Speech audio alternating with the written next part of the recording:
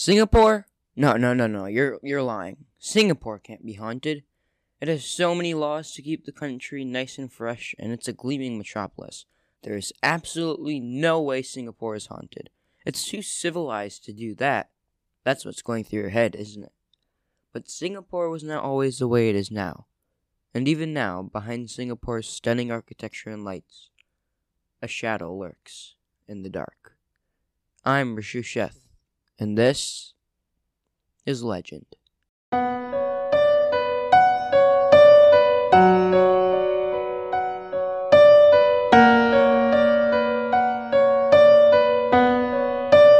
Changi's history dates back as far as Singaporean history itself. It has seen the likes of invasion, bombardment, and slaughter during World War II. Changi has been in the spotlight numerous times due to the Chinese massacre, where many people were butchered on its grounds. This could be the cause of all the rumors and stories of hauntings around the area. When there is death, there is bound to be a story. There was a continuous battle that involved torture, mutilation, and murder on both prisoners of war and civilian captives. Mass executions of the Chinese were held shortly after the Singapore flew its white flag. Changi Beach was one of the locations where these atrocities occurred. Victims were taken out to sea and were thrown overboard, just like the pirates would have of their victims. But in this case, they were not left to drown. As they struggled to stay afloat, the enemy would shoot them with a machine gun to ensure that they were never coming back. Even as recent as February of 1942, Changi was a spot where tens of thousands of Chinese that were suspected of being against the Japanese Kempeitai were dreadfully executed. Many urban legends have surfaced since then. The ghosts of the dearly Chinese that were executed during the Japanese occupation are believed to be lingering in this very area. Reports of noises said to resemble the voices of people crying and screaming have been one too many. Passers-by have even sighted the heads of the deceased Chinese people flying around as their headless bodies roam around the beach aimlessly. In some extreme cases, scenes of execution have been witnessed and bloodstains can be seen everywhere. In February of 1942, thousands of Chinese civilians were murdered during the infamous Sukching operation. The Japanese were forced to surrender after the war, but it wasn't soon enough. Many have already been executed by the Japanese at Changi Beach. The culprits were put to trial for their war crimes, and after a few years, the Japanese were sentenced to suffer the same fate that they had cruelly bestowed upon their victims.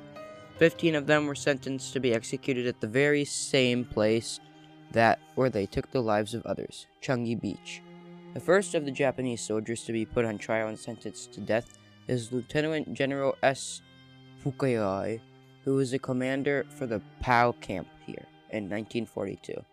He even put in the order to execute 2 Australian and 2 British by way of a gunshot at the shores of Changi Beach. He was found guilty and was similarly sentenced to be killed in the same fashion as his victims. Photographs of Fukuyai's execution were published in Singaporean newspapers. Other personnel at the POW camp, such as Major General Saito, Captain Suzuki, and Tominaga, Kobayashi, and the Kawazoi, were later condemned to die by hanging. Fukuyai's trial and his consequent death were followed by the Vice Admiral Tihara, who served as the General Commanding Officer of the Andaman and Nicobar Islands. Together with 5 of his men, they were all found guilty in July 1945, 3 years after their surrender. The charge was murdering 9 Burmese soldiers. A year after they were found guilty, they were sentenced to death by hanging at the Changi area. It is said that 2 of the condemned men wrote a poem about their imminent demise the night before they were hanged. In this poem, their final thoughts and a plea to pass their message to their families who await them in Japan. On the night before the execution, Vice Admiral Ohara was calm and collected. He had accepted the fact that he would be put to death the very next morning. Aware of the fact that his men were just following orders, the Vice Admiral was prepared to accept the responsibilities of his actions that led to the death of 9 Burmese people. Lieutenant Adisha, who was the General Commanding Officer of the railway at Thailand and was to be charged next for the incident, which is now dubbed the Death Railway, Families and relatives of victims traveled across oceans from Australia and England to attend the trials of Lieutenant Yadisha and the men he leads, which included Colonel Nakamura, Colonel Yanagida, Lieutenant Colonel Ishii, and Major Senda. Other Japanese soldiers, particularly medical officers, were sentenced to a long-term imprisonment, and some even got life in prison. This true story was passed on by a pal who witnessed the success of the sabotage that occurred during the war. The wrongful deaths were a byproduct of anti-Japanese operation gone wrong, and it resulted in the deaths of many innocent Chinese men. The Japanese Air Force had seized the Changi Aerodrome complex during the Japanese occupation. It was used to store and house their personnel. One night, a group of pals stumbled upon a bunch of Japanese radical aircraft engines lying around waiting to be dismantled and serviced. They realized that some of the engines were missing, the cylinder heads, and the idea of sabotaging these engines were put in motion. But they had to do it quickly, before these engines were serviced and put back together. The place wasn't heavily guarded, and even so, the Japanese guards were slightly slacked and would allow the Chinese to wander about the area at night. The POWs were hanging around the Selarang barracks, which was, at the time, being used as a mechanical workshop by the Japanese soldiers. Vehicles were serviced and repaired here. The POWs spotted a stack of batteries and a bunch of wicker-covered jars in one corner. They sneaked some of the jars with the unknown substances back to the Changi Gao to examine it.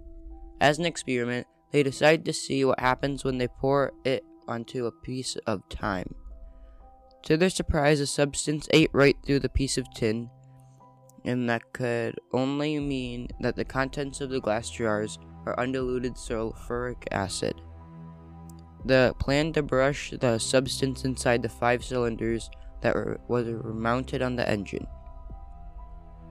They managed to acquire some of the old pickle jars and filled them to a halfway point with dangerous sulfuric acid. They even pleated a holder out of coconut leaves to prevent any accidents from happening while they handled the jars. When everything was ready, the plan was set into motion.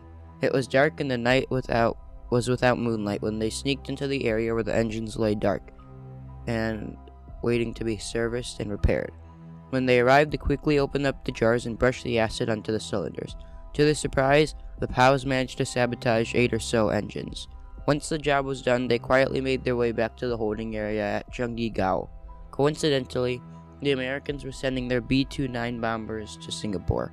As a counterattack, the Japanese would scramble their fighters in an attempt to fight them off. Some of the fighters would return moments after taking off, and others would crash into a plantation of coconut trees that were at the end of the runway of the aerodrome. Sputtering noises could be heard from the engines as the plane came crashing down. It was these Japanese Zero fighters that were sabotaged, and the Japanese engineers suspected foul play.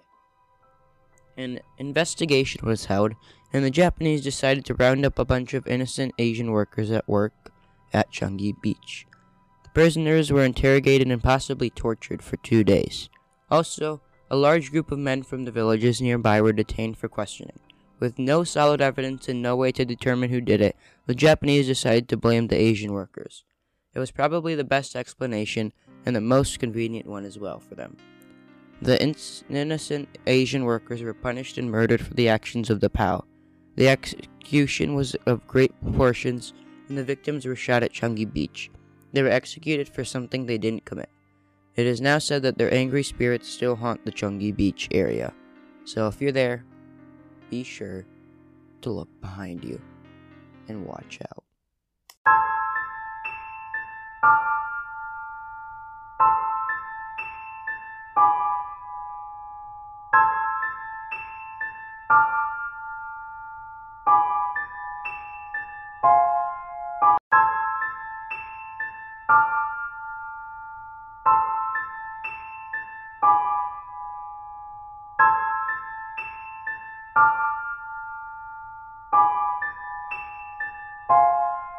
Singapore's Bukit Brown Cemetery is a unique and beautiful location. Not only is it the resting place for over 100,000 people nestled snugly amongst dense rainforest, it also functions as a biodiversity park. The cemetery is spread through some 233 hectares of jungle-like forest with graves dating back to 1833. There are many prominent figures from Singapore's history buried here. These graves lie right alongside those who were poor or met unfortunate ends during World War II. Living in serene unison with the dead are many species of birds. Interestingly, the cemetery has even become a sanctuary for many rare and even endangered species to thrive. The walking trails and hikes that lead visitors through Bukit Brown Cemetery are popular amongst visitors. However, some fear the area and don't dare go near the sleeping cemetery. Many legends state that this is one of the most haunted places in Singapore. Bukit Brown Cemetery has a long history in many graves. This likely assisted the legends that it is haunted to prosper. One of the main pieces of folklore states that the forested area that encompasses the cemetery is haunted by Pontianaks.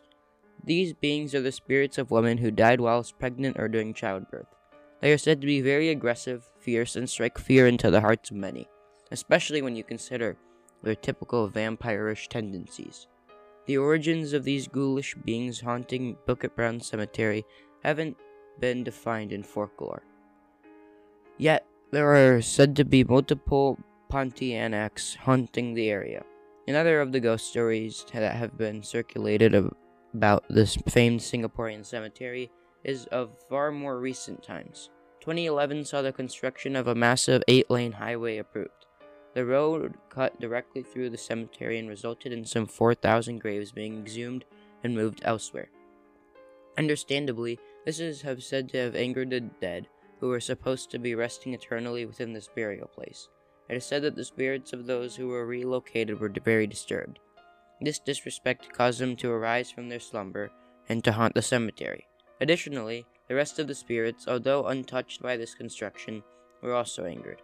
They are also thought to wander through the grounds of the cemetery, hoping to defend their place of rest, all 100,000 plus of them. Bukit Brown is not too far from the main city center of Singapore. It makes for an interesting trip and a serene stroll laced with nature and history. It is not uncommon to find joggers or people walking their dogs here, right alongside those at the cemetery to mourn or pay their respects. This can show you that everything can live in harmony. Of course, until you add ghosts.